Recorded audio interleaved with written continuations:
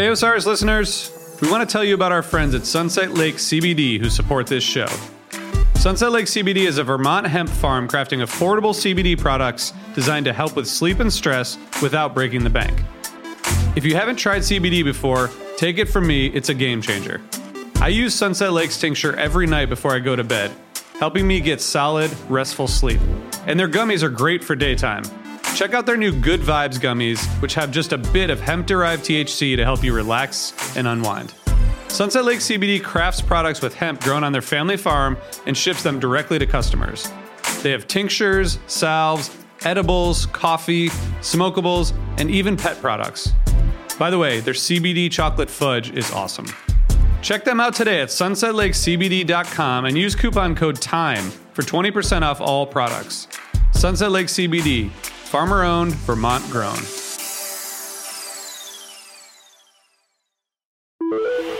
Osiris. The time has come for you to be the guest on Comes a Time. Wednesday, November 17th, 9 p.m., exclusively on Moment House. Join us for the inaugural Comes a Time Crystal Ball from the Wizard's Castle. Mike and Oteil will be consulting my crystal ball that will be filled with your questions, your stories, and your pretty faces. What will the questions be? Well, that depends on you. Head on over to momenthouse.com for details. Hey, Mike, I can't see clearly. Is that a lightning bolt on your shirt? You're damn right it is, Oteil. This is Section 119. Hey guys, we just got our hands on some great new gear from an officially licensed partner of the Grateful Dead, Section 119. Oh yeah, Section 119. They sent me a pair of board shorts. They're actually really cool. I actually wore them on stage, and they were really comfortable. You know, I live in board shorts in Florida, so that's kind of my jam. And these have a cool print on them. Bertha's on there and the roses and stuff. I really like them. I got one of the performance polos with the Grateful Dead bolt embroidered in the chest. It's super stretchy, and I love the way it feels when I'm on stage wearing it. I feel like I'm representing the Dead and rocking out some jokes in style. Section 119 was started by a couple of fans who wanted more than a lot tee to show their appreciation for the Grateful Dead. They started an apparel line that has everything you can imagine to represent the band at every occasion. And not just the Dead, they've got some amazing fish duds as well. From button-downs with dancing bears all over it to board shorts with super vibrant prints and donuts all over your shirts and socks. They've got something for every fan for any occasion. If you're looking for more than a t-shirt to celebrate the Grateful Dead, the folks at Section 119 make the highest quality apparel. Boogie on over to section119.com and use code COMESATIME. That's all one word, comes a time, for 15% off your next purchase. Hey, this is Oteil. If you're liking what you're hearing, head on over to patreon.com/comesatimepod and get your bus pass for an extra episode every week. Is that Jerry I see over your right shoulder, dude? Yeah, it is, brother. That's St. Jerry. I got that in my recent package from Garcia Handpicked, our sponsor. Award-winning cannabis, mind you, I just found out. Congratulations, Garcia Handpicked. And you know what, man? There's quality in the packaging as well as in the bowl. You've got these incredible packages of pre-rolls. Check this out, right? Beautiful style. If you want to strike matches that they provide for you, you've got your striking spot right there. A little sommelier style for our ears. You get a list of songs that goes with your strain. It's so neat. The packages come pre-rolled with Jerry's hand. Everything is stamped with his approval. This is my favorite. Check this out. A little joint holder with his hand on it. Gotta catch those roaches so they don't burn you up. It's like Jerry's always saying hi to us. And if you guys want to find out if Garcia Handpicked is available in your area, go to garciahandpicked.com.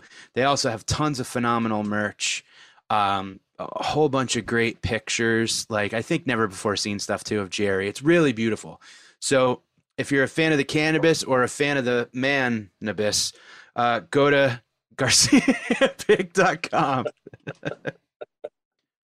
Welcome back to another episode of Comes a Time. That's Oteil. And that's Mike. This is a good one. Yeah, we had fun. This was, I'm glad that we got to have this. Dr. Will Su is joining us today on the podcast. Currently, he's a Los Angeles-based psychiatrist, psychotherapist, psychedelic integration practitioner. Incredible backstory. And I met him in New York, and he was on an old episode of my old podcast, and we were talking about, microdosing and psychedelics and stuff like that. But this one took a very important and interesting turn. Yeah, and his story, like he raised Jehovah's Witness, and then he got more degrees, from Harvard, and where did he say, Cambridge, and just everywhere. He just got so many degrees, and he was so straight-laced and had never tried psychedelics in all of that time. And the whole story about how he came to that was amazing in itself. So you should really check that out, fans out there. But also, I thought it was really cool when you asked him, how many, what percentage of your patients actually end up doing psychedelics with you? And he was like, probably only about 10%. Isn't that wild? Yeah. That's really cool, man. It's really about the work, Yeah, that's the thing I think is really neat about him is that he is helping people deal with the stuff that he dealt with, where it was you're constantly chasing happiness, you're chasing contentment, you're chasing the connection, and he kept not feeling it. And then he's like, either they're right or I'm right. And that's so we all hit those points where it's like, do I look back? Do I go forward? You run right towards that fear. And this lined up perfectly with, a lot of the stuff we've been talking about lately. So I'm really happy that he was able to join us. And I'm glad you're able to check it out, folks. And also it's kind of nice to get a different take on, we've been talking about psychedelics quite a bit on the podcast. So it's cool to have a different perspective from someone who deals with it on the day-to-day basis, So yeah, he was really cool about calling bullshit on a lot of, shamans and stuff down there. Ayahuasca retreats. He's like, hey, man, do your research. There's shenanigans. Yeah. It was funny. He's like, because I speak Spanish and I learned some, just in hanging out with people. Right. So we pulled that a couple weeks ago, huh? All right. Yeah. And we're never giving medical advice. We just love talking to interesting people and bringing different perspectives to all of you. So we're not doctors. Don't follow our advice. But thank you, Dr. Will Su, for joining. And thank you guys for listening here on Osiris Network, home to so many incredible podcasts. Go to osirispod.com. Oteil and I and Eric, the wizard, always have extra episodes over at Patreon. You get an extra episode a week. You get a bunch of good. Eric said he's posting something every day. It's worth it. Hey, you know what? If I wasn't on this podcast, I might subscribe just to see what the hell he's posting. But patreon.com/comes a time pod. Join us over there. Get your bus pass. There's plenty of seats available on the bus. Oteil, you're out on tour right now. And yes. You good? You tired? I am good. These podcasts help. Yeah. It's a real challenge. And we talked about that in this podcast with Will Su, making the everyday sacred or finding the sacred in the everyday. So instead of being out here and just being bored and poor me and looking for harder and harder drugs and more booze, I'm doing the exact opposite. So yeah, I guess I'm doing good.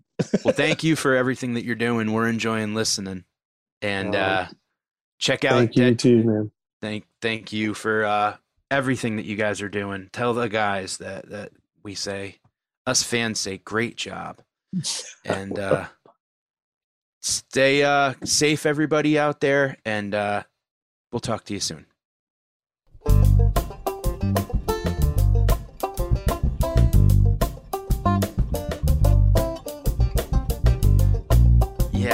We had the chance. I think I had seen you on maybe a post. It was a social media thing. I think I had found you because I was looking for information about that's right. therapy in the New York area.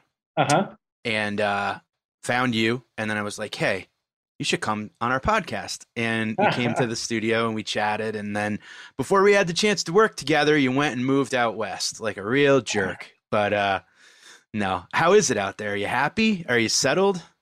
It's interesting. Probably in the last week, overall, yes, happy. It was honestly a pretty chill place, I think, compared to Manhattan to live during quarantine. I moved here a month before COVID hit, but I've all but decided in the last week I'm moving back to New York in the spring. So Nice. I'll let the city sort out the situation for a little longer, and then I'll move back when it's nice and peaceful again. Yeah, don't rush. I think you should take your time, and the spring will probably be perfect. Hopefully we have a little bit more figured out. So we've been lucky to have so many incredible guests, from Rick Doblin to Jim Fadiman to Paul Stamets. And all this time I was thinking, like, I really want to reach back out with you and talk to you, because there seemed to have been quite a few advances in this space. And we always kind of have this mantra of Oteil nailed it perfectly. How did we get here and where do we go from here? And I feel like we're all kind of going through that together and on our own. So wanted to chat with you kind of about how things are going in this space from your perspective and advances and all of that, and just see what's cooking. Yeah, I think it's funny because there's no doubt I disagree that there has been some advances since we spoke. I think that was probably, 2018 or 2019, something like that. But I'm trying to think of the antithesis of advances, because there's also been setbacks. Doesn't seem like the right word, but there's definitely been some shit going down, like especially when it comes down to companies going IPO, big money coming in from pharma and from marijuana that I would not put under the category of advances. So very true. Many things have happened. So well, it's yin and yang. You got to take. Mushrooms is legal in a couple of places now, but then on the other side of the coin, you got to deal with the big corporate monster evil shit getting in on it, Yeah, and for me, it's like that's the part where it's, I don't know, but it's not getting boring, because certainly, if we hit a utopia in the next year or two, it probably it would get a little boring. So definitely having some roadblocks and unforeseen circumstances. But overall, the way I've sort of summarized it for myself is that for the most part, what I would say is, unfortunately, that most people have taken the structures that they were already playing within. We could say the structures of science and medicine, or the structures of capitalism, social justice, or religion. And we're seeing them plopped right into psychedelics, or big business and psychedelics. So it's not, to me, it's not like things have gone south. It's just like, a lot of us that had been in this field for a long time, there was something that resembled a community, a psychedelic community at some point. Everyone kind of knew each other. And in the last year and a half, shit just hit the fan. It's like everyone is now like CEO of this, and companies going public, and patents, and it's just like, what the hell happened? What happened? And so my initial reaction was just like, get these people out of here. We've got to do it right. And there is such a thing as right? I was playing with that in my own head, as opposed to, okay, this is the the other communities are coming in. I don't think most people are trying to do something harmful or carry in their old baggage. It's just, they don't see it. And so I think it's kind of interesting, because I feel like now psychedelics are percolating into culture in general, not just medicine and therapy. And I think, then it's going to, do its magic, and we've still got to do our part as people in it. So that's kind of the way I've thought about it. Well, and maybe it's getting them closer to dosing, because that will change it. Whatever you're bringing into it, if you're just trying to be a capitalist about it, or even a vampire capitalist, to put more of a point on it, if you dose a few times, you might change from that. Go ahead, Mike. No, go ahead.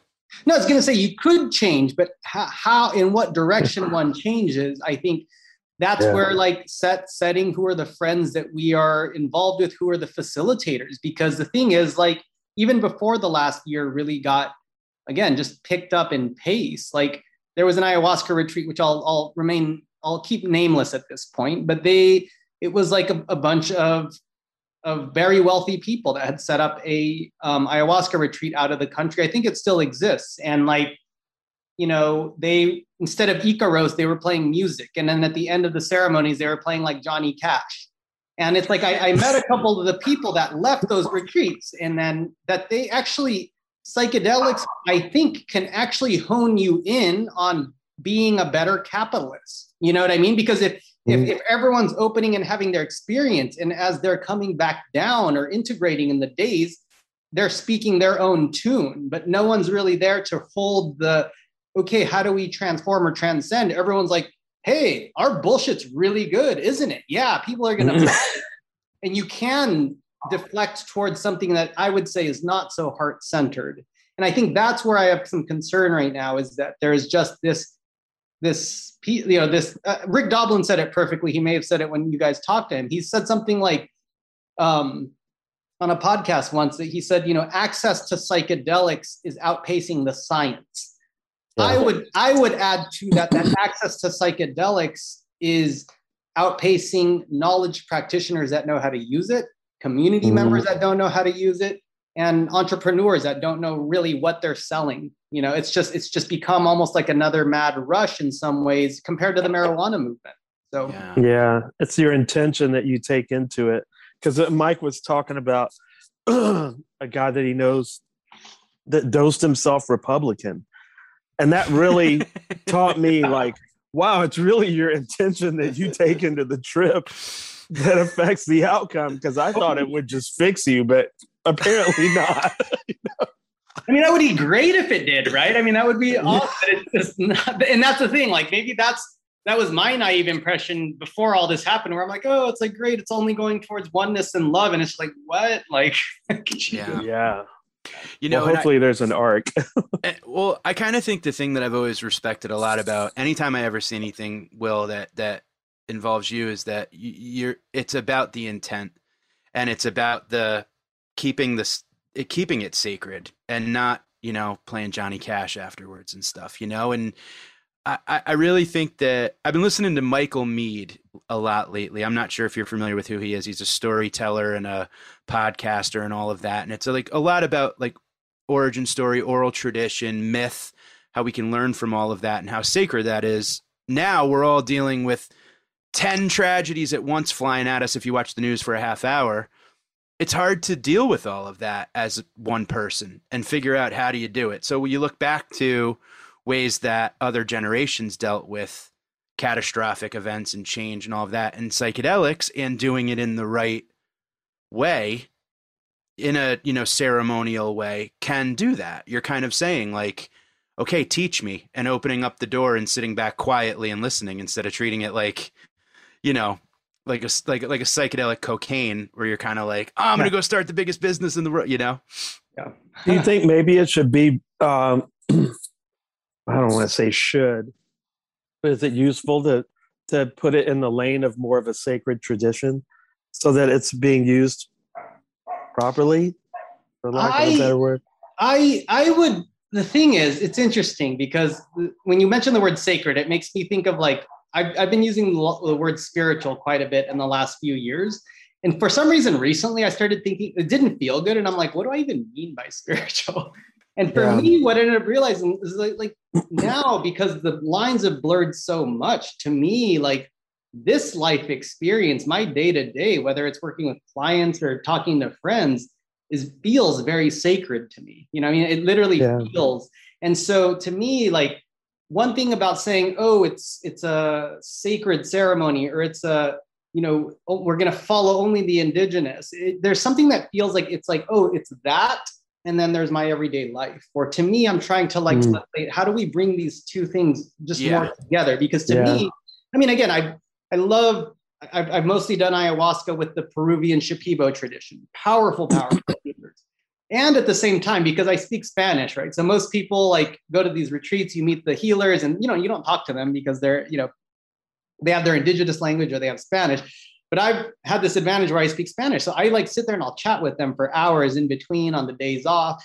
And I started realizing, because everyone's like, oh my God, maestro, and these people are so sacred and holy, which there's beautiful sacredness. Yeah, they are. But getting to know them, like one in particular, literally, and I was like getting to know one of the women. There was a female healer and a male healer. I was talking to the female healer and she's like, yeah, but and so, yeah, that's my ex. And he like cheated on me with that other person. They're like, just people too. Yeah, totally. And I think it is so important for me that I've seen that, because I think if we set some of these either traditions or whatever to be, oh my God, they had it right. No, they didn't. They still have a lot of problems in their own communities. They still struggle, but they have some tools that are beautiful that can help me. And I think for me, I would, so that's the thing. I think it's more of if there's a way of reminding us of the sacredness of ourselves as we put psychedelics out in community, that is what I think would be ideal. And I'm up for people developing their own creating their own or finding their own path to their own, what sacredness means to them, and I think that, and if it's a new Western version of that, then great too, Right. Well, it'll have to be to a certain extent, right? Yeah. And I guess too, it's like about the intention. Like if you're taking, a handful of something just to stay awake and finish a keg, that's not sacred. All right. But if you're going into it and you're going, I want to learn more about me, I want to get to the root cause of whatever anxiety, or I want to learn what it can teach me or whatever. Like, I think that's where I guess my working definition of sacred is, where it's like, what's the intention of the experience, And I think ultimately a lot of those, the traditions that I tend to study the most, the aim of them is to bring the whole thing into your full integration into your normal. So there is no unsacred, there's no secular part and sacred part. Like it's just all, you want to get, because I really, going through this tour, we have to quarantine a lot, so I'm alone a lot in hotel rooms. I got 4 days off and it's really a challenge. And I'm like, I see why other musicians did so many drugs. They're lonely, they're bored. It's just like the everyday. And it's like, okay, but this is actual sacred time because you're alive right now. And so how can I make this how can I flip this? And it's been really good for me to try to do what you're talking about. Well, just like make the everyday sacred. And I'm finding, I'm not using psychedelics to do it at this point right now because I don't have any probably. But it's I've been feeling like that's the theme of this whole tour, and I kind of hope that's what, if people do try psychedelics, I guess that's my hope, that it would kind of lead them down that road. Yeah. And ultimately, it's interesting. I caught your this phrase, it would lead them down the right road, which ultimately what my most powerful work with psychedelics has been. And when I work with people with or without psychedelics, it's how do we empower ourselves and trust ourselves to lead ourselves down that road ultimately. So, and that, because again, every time I have externalized a guru and said, oh, finally, this is the guy, he's going to teach me, or that's the person, I've been just shit on every single time, and disappointed once, literally on a roadside in Peru, having $1,500 stolen from me by this sham shaman who was having sex with the women at the ayahuasca retreat, with my backpack. And I'm literally sitting there now, what am I going to go tell my friends when I go back to the States? Do I tell them the truth and be like, look, I built this up over the last couple of months and this is what fucking happened? And you know what I mean? It was just, and it was, and to me now, I'm glad for those experiences, because I'm like, what was I doing? I kept externalizing the power. I kept externalizing the healer. And to me, those were lessons of you're going to find perhaps some beautiful guides. You'll find some teachers, but they are only going to be helpers to me in finding my own version of sacredness, of what I want to be when I'm alive, how I want to show up to the world. And once I was really able to shift that is when, I just started getting more and more gifts from this work. So. Do you feel when you're helping, when you're either in a session as a guide or helping someone through integration and all of that, that you need to figure out a way to keep their experience from affecting you in a negative way. Like I think about that a lot. Like my wife works in the hospital with cancer patients. Yep. And she needs to kind of like have her drive home where she cranks music and does her thing. Like that's her time, you know? Yeah. Like I imagine that when you're in with, during a session, you're witnessing some pretty profound experiences that people are going through. Like, how do you then process and handle that? And I actually, it's interesting because I think the phrase you used was, do I want to not let it affect me? I actually want it to affect me, because it's how it affects me. Okay. That it's really key, because I'll give an example. So when I first went into therapy about 8-9 years ago, this was before I ever tried a drug. I mean, I tried pot like 5 times. I ended up in the ER twice with panic attacks. So I was raised Jehovah's Witness. So when I was like 33, I had left the church, but I was very much like, drugs are addictive, drugs are dangerous, etc. So the reason I bring that up is when I first then started even exploring psychedelics, I was so cautious. And the type of therapist that I found was like a traditional Freudian analyst, meaning like that's the type of therapist where like I was on the couch, the person was sitting behind me. It was like ultimate boundaries, meaning like I didn't have to deal with seeing his facial reaction and all this stuff. Anyway, we can, an interesting technique. But the reason I bring that up is because that was ultimate, like, I don't want to feel like, and I practiced like that for a little bit. And I realized for me, where I was at that time, it was helpful, because if my junk gets mixed in with their junk, that's when you have a problem. Because if I'm not clear, I think I know what's best for them. Or if I have animosity towards my patient, or I find them attractive, all this can screw up what I'm trying to do with them, right? And a lot of therapists struggle with this in different ways.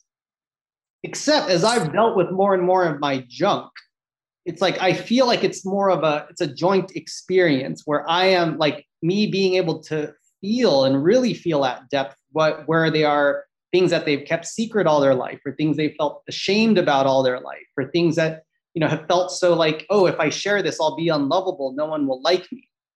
That's when I want it to affect me, because I want to be able to like get in there with them and bear, like I use the word bear it, like I can bear their pain with them.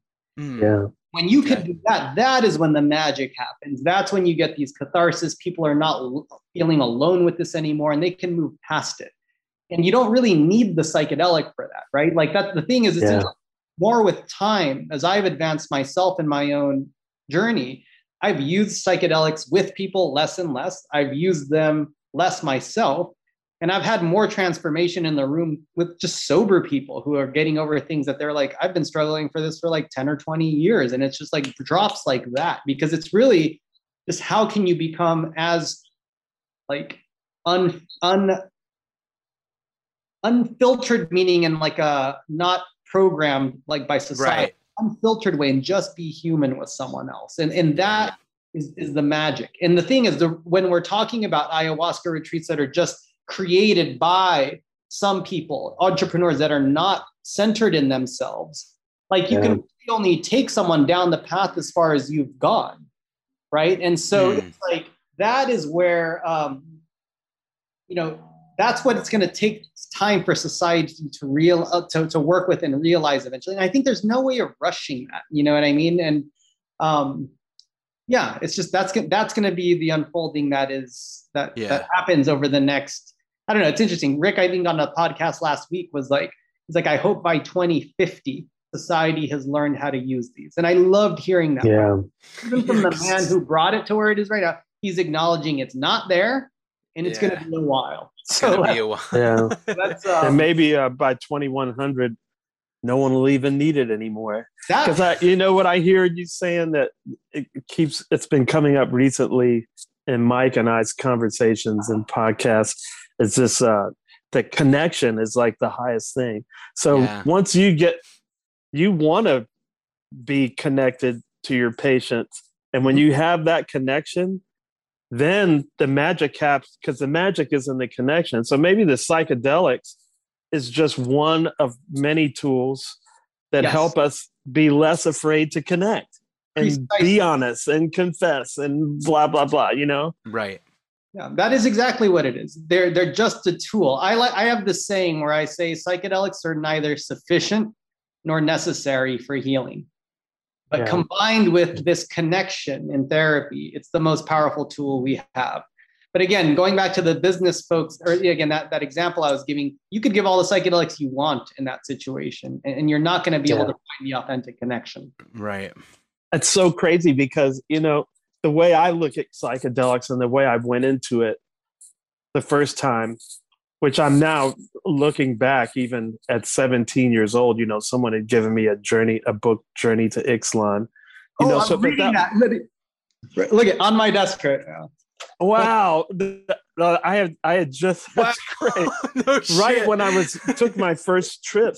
And so that was the intention going into it. Like it's a good book. It is everyone's got to read it. Yeah, sorry for interrupting. It taught me to lucid dream. It taught me to do all these things. And it changed my life. And now I play with the Grateful Dead. I mean, but it's all about the intention, because the irony to me is that the coolest thing about psychedelics is that it can take all this brainwashing and program and just get an eraser on the chalkboard or just scribble over all of it or throw paint at all of it. Yeah. But on the other side of the coin, it could do this exact opposite, just like amplify your brainwashing. Yeah. Or whatever, you know. I mean, I don't want to paint it all bad, because capitalism doesn't have to be bad. It just, you know, I guess it's all about your intention, I guess, you know. Well, and like what you said about the connection is the biggest thing. It's so funny that you mentioned, Will, what you did about the way that when you're able to connect with your patient, we'll call it at that point, how important that is. On the other side of that coin, there's nothing worse than not getting that connection when you're asking for help. Because what a lot of people don't realize is that, like, I have a friend who I was just talking to where he works in entertainment. It took him a long time to finally take the leap of faith and call a therapist, admits to the therapist he works in entertainment. Now all the guy wants to do is talk about entertainment. Yeah. So now his focus is more on like him as a, like, hey, you're in the business and blah, blah, blah. And it's like, can I trust you? Like, I'm spilling my, you know, and so there's no connection, but also now there's a lack of trust in the process. Yeah. And this is the part where it's like, a therapist, it's real, that onus is really on the therapist to, like, because we have what I don't know, I feel like there's this window that we have with people, with whether or not it's in therapy, that in order to help someone evolve or evolve together, we have to have enough commonality and enough difference. Because if we only have everything in common, we're just preaching to the choir. We're not going anywhere. If it's only different, it's like front lines BLM with police officers. We're just And so if you get this sweet spot where there's enough of both, that there's opportunity for understanding and evolution. And I lost my train of thought a little bit here. I was just thinking, boy, what a great thing for our society, because we really do all have that in common, you know? Yeah. And so the thing is, we were talking about this person who, again, issues with boundaries. Like, people get excited. Oh my God, like, it's this big person. And honestly, I'll say that, you know, I've been, since last year, I was on this Netflix show, The Goop Lab, which is Gwyneth Paltrow's company. And I moved to LA. And so I've gotten a lot more public figures that I see as my clients. And some of them were like childhood, literally. I was like, oh my God, these people are, and what's really important is I have kept my own psychotherapy, and I have my own therapist, and B, I have two psychotherapy teachers, meaning senior teachers. I go in every week, you know, especially when this was happening, saying like, okay, so-and-so's coming up. I'm having the fantasy of this. Like, one of the people is going on tour, like literally, and I'm like a childhood, like, again, person someone used to follow, and I'm like, the person might ask me to like, if I want a ticket, and if people see themselves, you will get wrapped into that. You know what I mean? Luckily, I've had really good teachers who, like, like have guided me through this, because if not, that's when my shit, as I was saying earlier, my junk gets mixed in with their junk.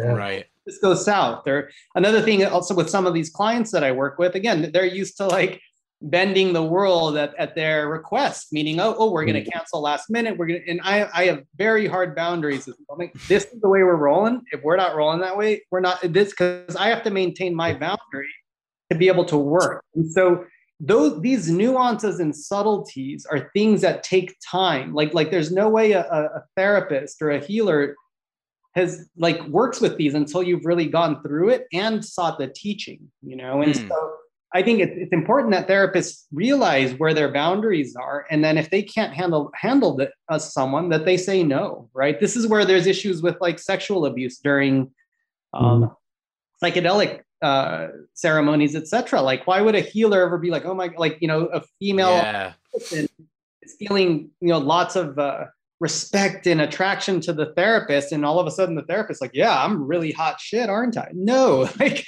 there's a lot of harm that can be done in this space. And as you said, Mike, for some people it takes a lot of effort to even say, I need help.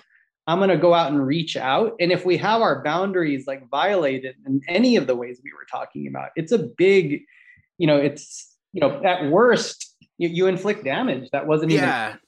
Well, and especially most people that are going to reach out to a therapist and have some type of a level of trust is coming in with some traumatic thing that led them to where they're coming, and a lot of it may be abandonment or mistrust or whatever. And then you go, well, this just reinforces all the shit that I went through in the first place. It's my fault. I don't need help, and it's tough. And I was telling my buddy, I'm like, don't give up. I'm like, please don't let one dum ruin it for you, I tell people, like, finding a good therapist or healer, psychedelic healer to work with, it's kind of like dating, where you have to find the right connection.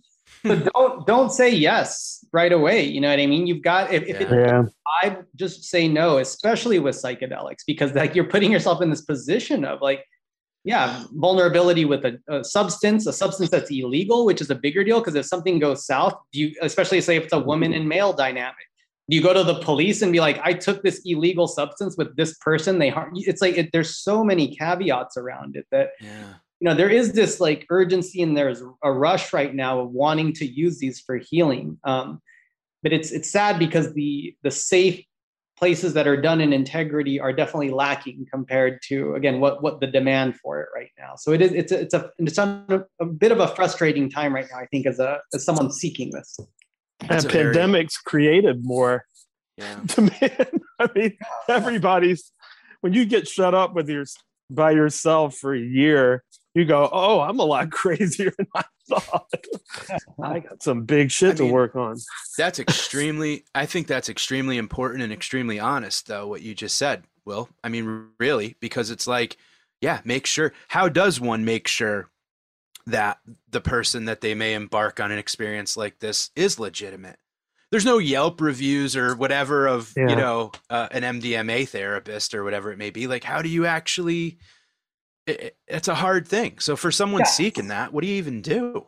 I actually, I've been asked this, as you can imagine, a lot. So I'll give my short answer, which I thought about recently. So I'm kind of fun. I'm excited to start sharing. But then I'll give you a longer answer. So the advice I've been giving people is feel into it. If you think that this person can help you without taking a psychedelic, meaning if you get the vibe, this person can help me if I just met them every week for 6 months, that's a great sign. If you think no, then what are the chances that they can actually help you with the psychedelic? And the thing is, that's probably going to cross out the vast majority of people. And the thing is, and that's okay. Or but I just have like a lot of, I have very high standards. I have like less than 10 people that I have full trust in this country to do this, like that I would send my mother to. Yeah, that's the way. But this is my jam, But because obviously if that's not the case, then it would be stuff like, okay, if you're a woman and you're seeing a male person, is it okay? Like, would they be okay with you, bringing a friend that stays in a different room? I would ask people also, okay, so what is something that's not gone well for you in the past with psychedelic therapy, and how have you dealt with it? If someone is like, I've never had anything difficult happen, that's probably someone who's full of shit or is too afraid to share it or something. Because even I have a lot of experience, I can tell you a bunch of things that I could have done better. So I think being comfortable asking, what have you run into trouble? What kind of trouble have you ran into? How did you deal with it? I think is another way to just really probe. And it would obviously even be like, do I feel comfortable? Does the person make me feel comfortable to even ask these questions, or are they making space to hear me and my concerns? So, but ultimately, again, can the person help me without taking anything? Yes or no? It would be kind of a place to start. Thanks for listening. We'll be right back after this. Hey there, Osiris listeners. I wanted to tell you about our friends over at Smartwool. For more than 25 years, Smartwool has been making merino wool socks and apparel designed to keep you comfortable. Because they want to help you play, laugh, and explore in the outdoors with every thread they knit and every step you take. Because they believe that comfort sharpens focus and lets you perform beyond your limits. They're here to help you feel good. Now, it's up to you how far you will go. Take 15% off of your first order at smartwool.com. Smartwool. Go far, feel good. What's up, everyone? I'm Mike. And I'm Oteil. And these are our Sunset Lake CBD gummies that are almost gone. Sunset Lake CBD is a farmer-owned business that ships CBD products directly from their farm to your door.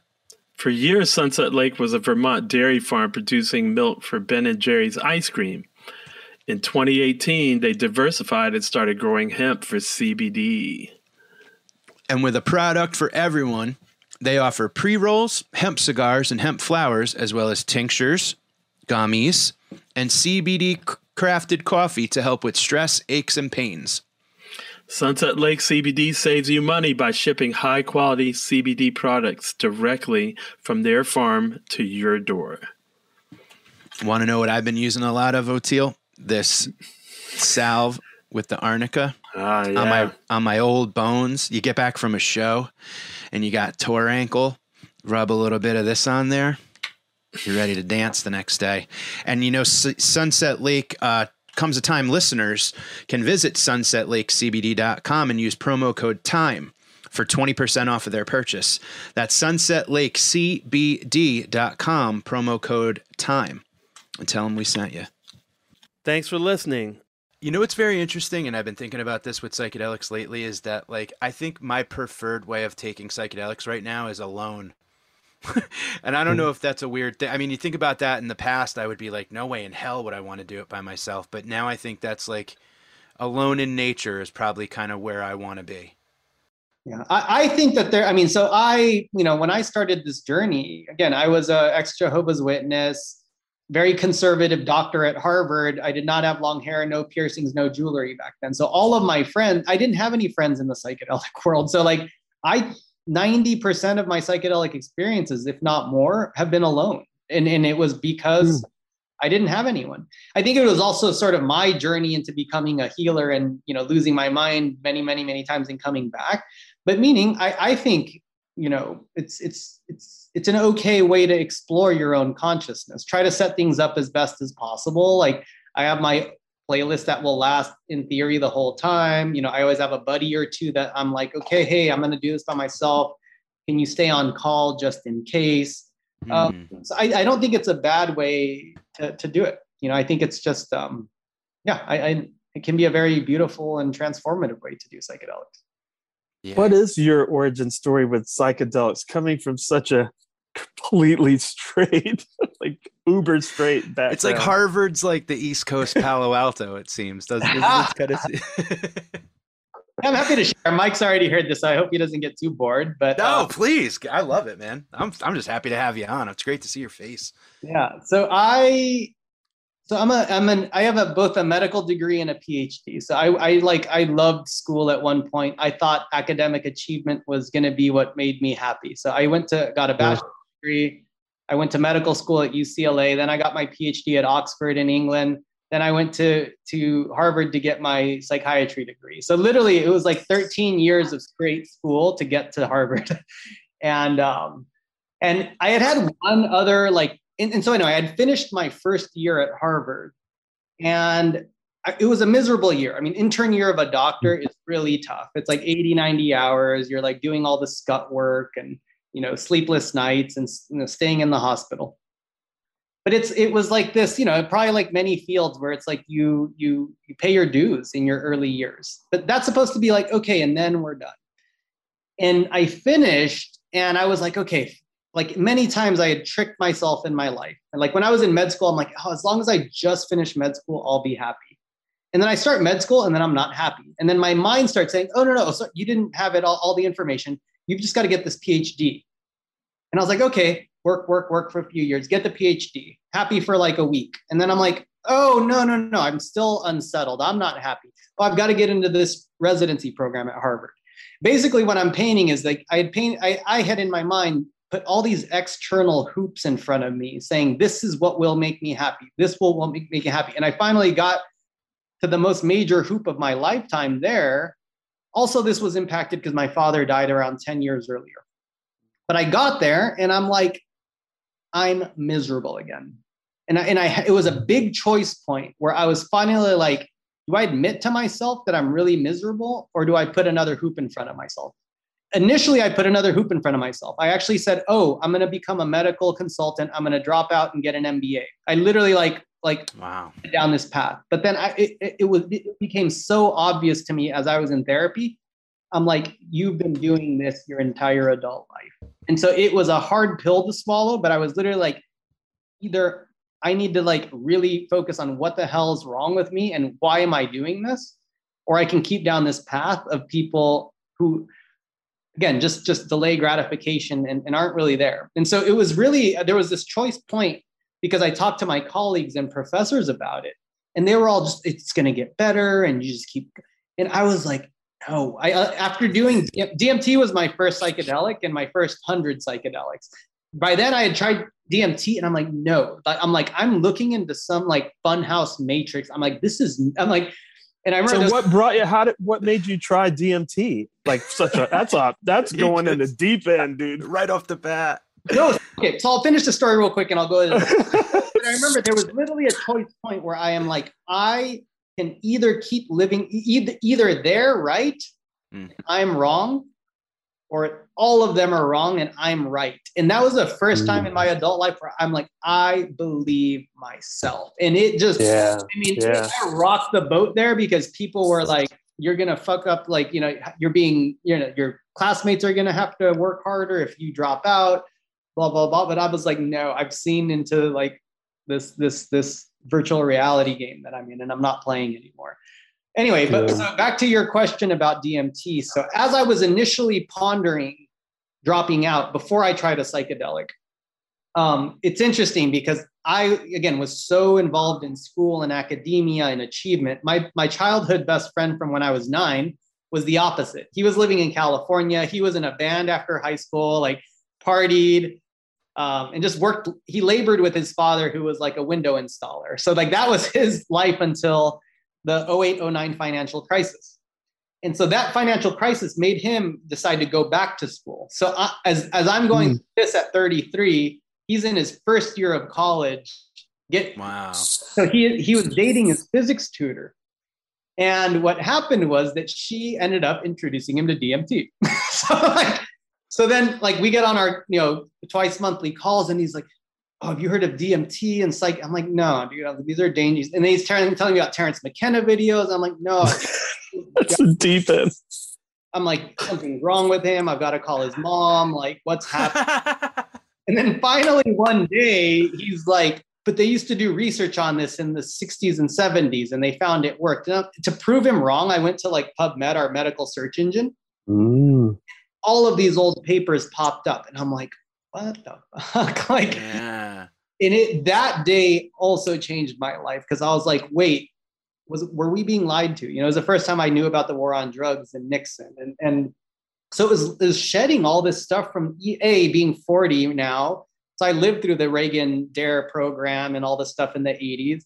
I also, again, and I was Jehovah's Witness. So it was like letting go of all of these old stories and trusting myself. And so the reason I picked DMT, well, he had tried it first, but in some crazy way, I didn't know really what everyone was like, oh yeah, like you lose a sense of time and you like leave your body. But in my like scared head, I said, well, okay, well, this thing only lasts 5 minutes.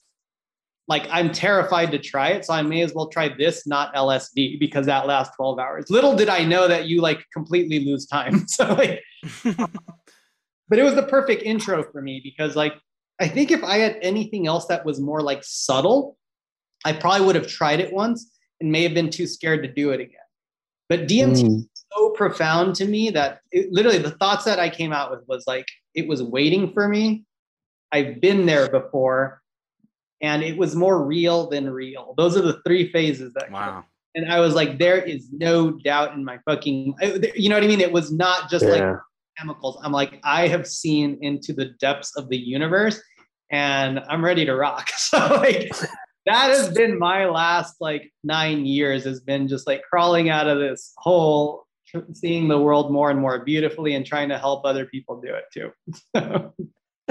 It's funny to me because like, I was not raised religious at all and had, for lack of a better term, a religious experience when I was like 40, which turned me around. Huh. And it's just like, although I'm not a churchgoer, I love reading the stories. But when you read the stories and stuff, it's like, why would the people that believe this have a hard time with psychedelics? This is like the real deal. Like, you know, but some of them have had psychedelic experiences like we talked about with Stanley Krippner, like a dream is a psychedelic experience. So we all have them, you know. My kid being born was really a strong psychedelic. I'm watching it, you know. So it's just ironic to me, you know, but it's cool seeing like you come from the other end, like coming out of the religion and then all the crap that they built around it, which humans just do with whatever, and then being like, oh, now I have no more doubt. You know, in some ways, like I'm actually in some ways now grateful for my upbringing because I believed so strongly as a kid that I think I never dropped that belief in God. Like the parts that hurt, like, you know, you're evil or you'll go to hell for thinking about sex or that's the part of me that like now I've dropped or I'm dropping. Some of it I still carry with me. But the fundamentals of almost any religion, for me, especially Islam, the Kabbalah, and like the depths of Christianity are all beautiful. And they actually don't agree with psychedelics. It's the human interpretation and limitation of it that is like, I don't know, one of the things I remember about like the Jehovah's Witnesses, they were so good at delaying gratification, which was what I kept doing in these cycles of. Oh yeah, yeah. It's like you will reach the kingdom of God. The last shall be the first. That always stood out to me in church. It's like, oh, if I suffer now, I will have later. And I got so good at suffering now, but then I realized that later never fucking comes. Yeah, now never went away. So that's what I think is the beauty of doing our personal work with and without psychedelics. It's like, then this is the miracle every single day. You know, it's like doing this podcast. How freaking cool. Like, you know, you're like, this is it. And so, I think that psychedelics kind of bring it back to nature because, you know, the problems that I see with religion, it's like why the 12-step program is so successful because they forbade any hierarchy.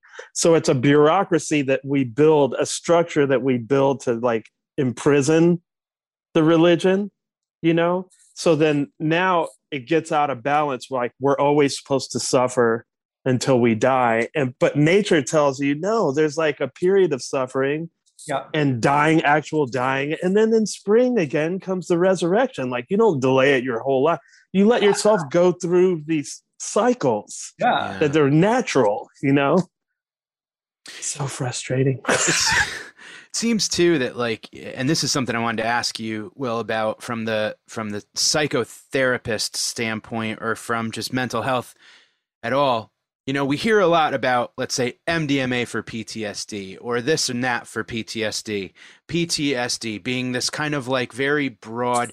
I feel like if you've been alive for a certain amount of years or in a certain period of years, you have PTSD. Are we all suffering from PTSD right now?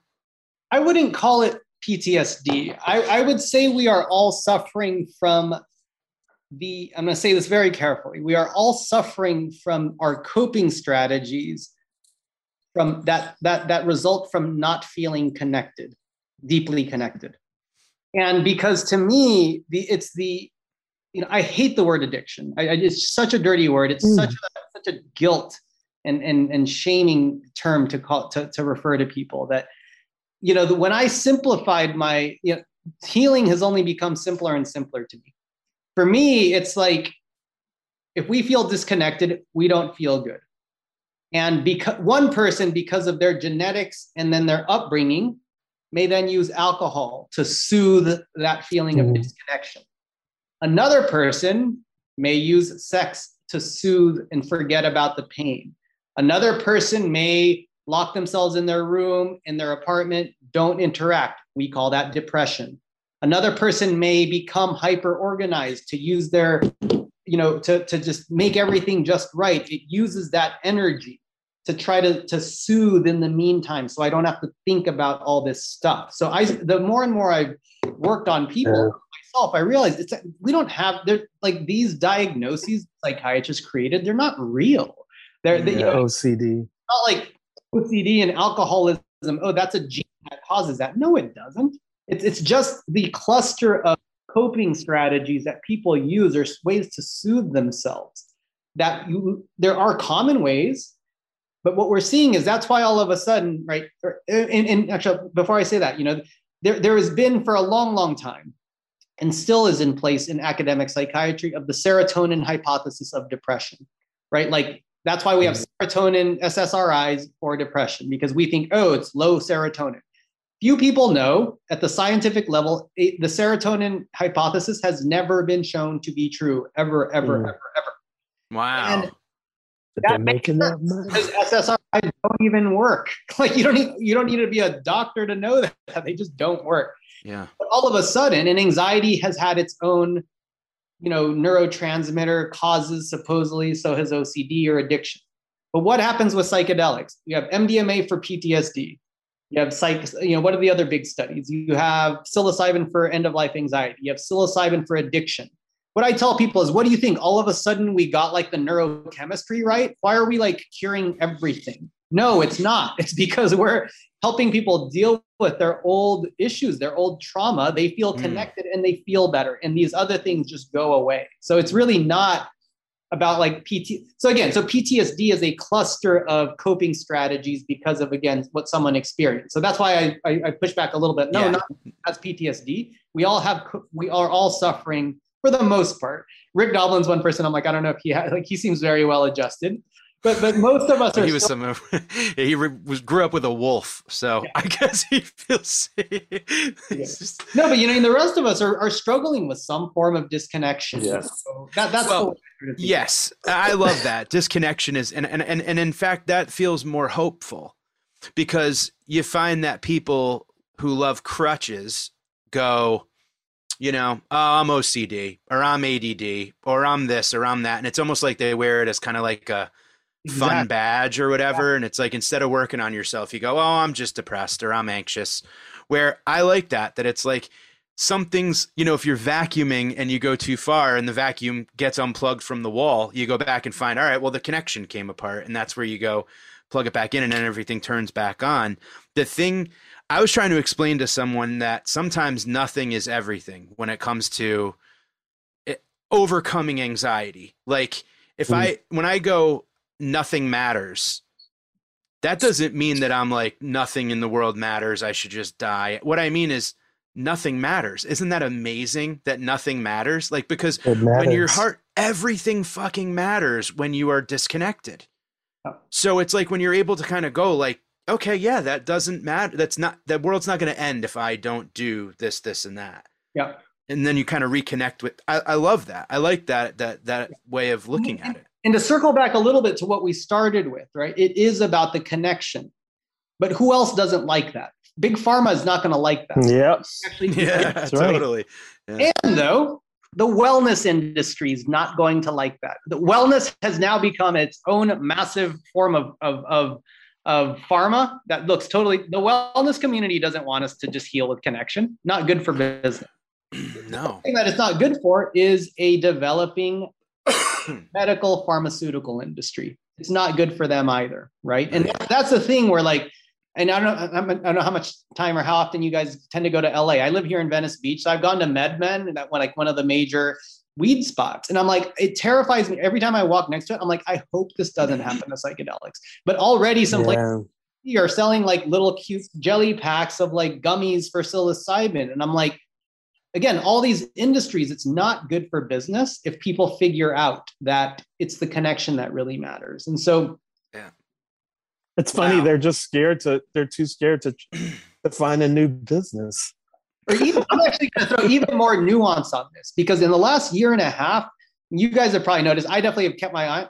Everybody is a psychedelic guide or coach on Instagram now. Everyone's like, oh, I'm going to help. And I'm like, what? And again, that is an industry, right? So for the people putting out the messages are saying, oh, psychedelics, you need them. It's like that's problematic in and of itself too. You know what I mean? So it's like, I don't know how it's going to unfold in terms of. But we've struggled with that, or I have. I'm sure me and Mike have talked about it together. Where I don't want to be like the psychedelic podcast where Royce, because you're messing with your brain chemistry, Yeah. But at the same time, I feel like after 50 some years of, brainwashing and propaganda and stuff, I guess you just gotta. Well, I mean, look, e-cigs aren't made for you to not need them, right? Like, yeah, they may get you off cigarettes, but you can smoke the thing inside of cars. You could smoke in a restaurant. You can like rip these things down. They make it so you get addicted to that too. You know what I mean? Like, no one's making a thing and going like, well, you're only going to need this for 3 weeks. So, like even people like Chantix, like people were starting to get like hooked on taking that because you'd have side effects coming up, whatever. This is important to talk about because it's like, and that's what I tried to say to Rick when we were when he came on, was that like, when microdosing or when these words are just being like tossed around by every, mom and every yoga teacher and every this and that like, does it become almost too commonplace? And then it's like, it's a fad or a trend. Right. Yeah. But it's not taken. And that's what I almost meant by sacred, where it's like, it's not taken seriously.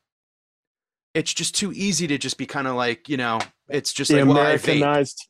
The Americanized version. It's the vape of the psyche or whatever, Or the other thing is, if for most of us, right, it's like so there are reasons that led us to feel disconnected as children.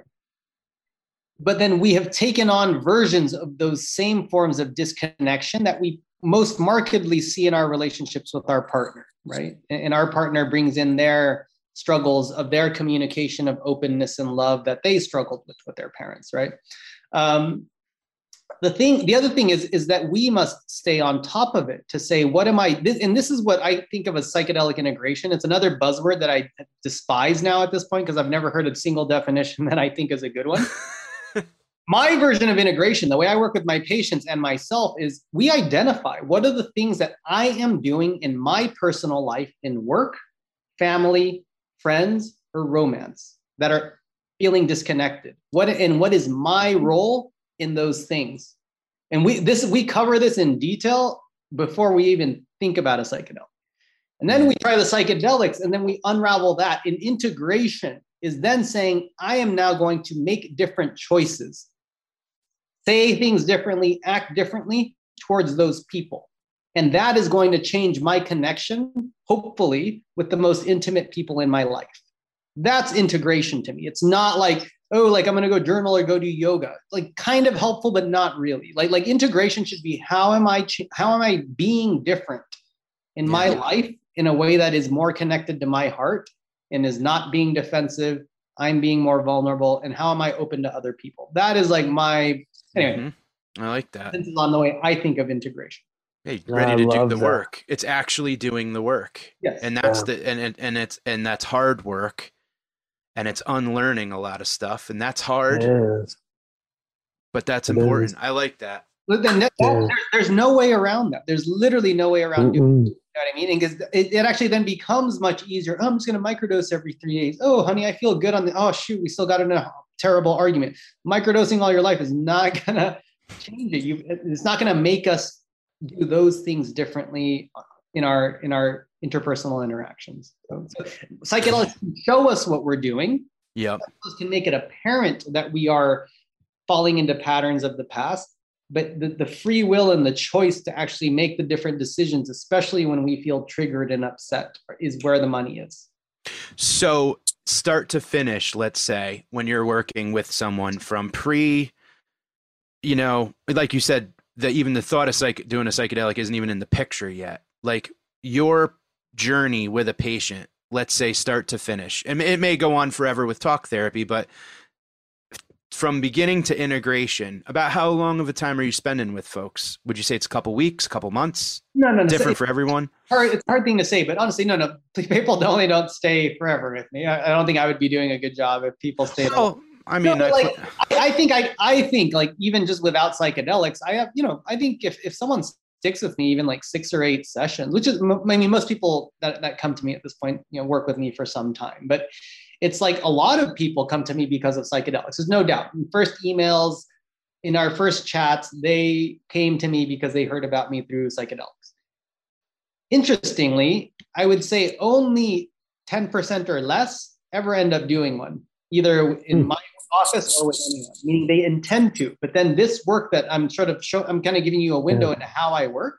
Yeah. They're then making these changes, and they're like, I just feel bad. I don't even need to do that anymore. They start seeing how that's awesome. Alchemy is really changing how we engage, and then they're like, fuck it, I don't need the psychedelic. Or some people do, and then they can move along even quicker. But so I would say it takes long enough to just depending how in their personal life circumstances how much. That was for me when I was a teenager. Like I said, we went into with this intention. After reading Journey to Ixtlan, and it wasn't a party thing. And I remember the trip that I had, and I was like, I don't need to do this anymore. Yeah. Like now we're just doing it for fun. Like I discovered what I needed to discover. I found what I needed, what I was looking for. And now I just need to go do it.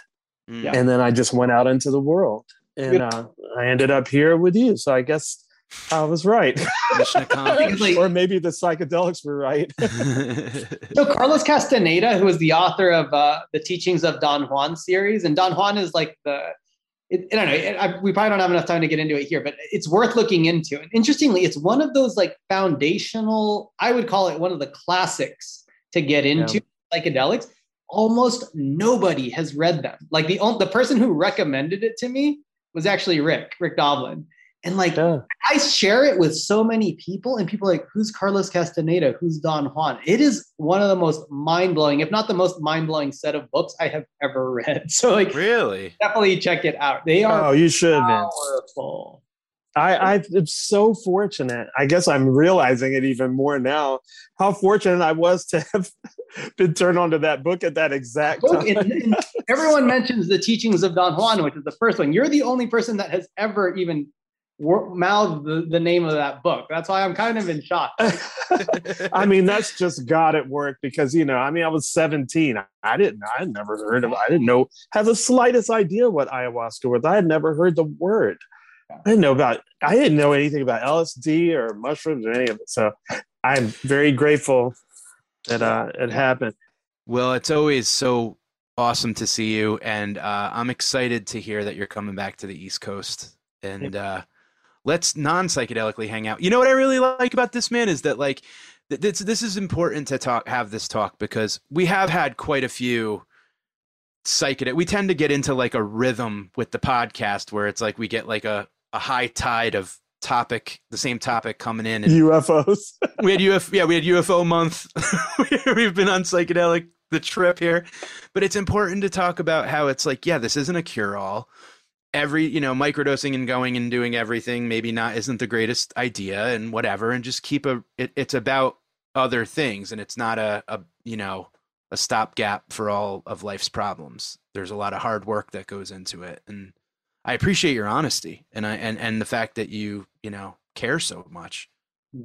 Yeah, thank you. It's always good to be on, and yeah, I mean that's the only way I know how to do it. I'm just yeah.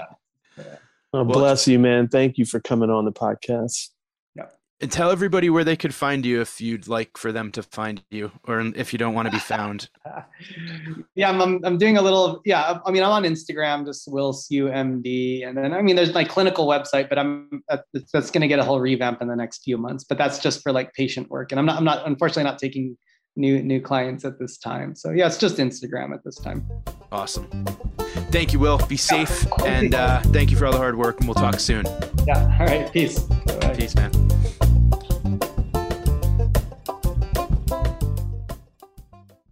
Osiris. It's NFL draft season, and that means it's time to start thinking about fantasy football. FantasyPoints.com features industry-leading experts and prognosticators using proprietary hand-charted data to help you score more fantasy points. FantasyPoints.com is the place to go for whatever kind of fantasy football you play. Whether you play fantasy football, daily fantasy sports, or do a little bit of everything, Fantasy Points has the meticulously researched content to guide you to victory. And why wait for the fall? Fantasy Points also covers the new spring football league, the UFL. Join the guru, John Hansen, Scott Barrett, Joe Dolan, and other massive names in the fantasy football universe with an exclusive offer. Use code Pantheon for 15% off any Fantasy Points package, including the all-in package, with access to every article, tool, and data nugget that Fantasy Points has to offer. That's FantasyPoints.com and code Pantheon for 15% off at Fantasy Points. FantasyPoints.com, code Pantheon. Score more fantasy points.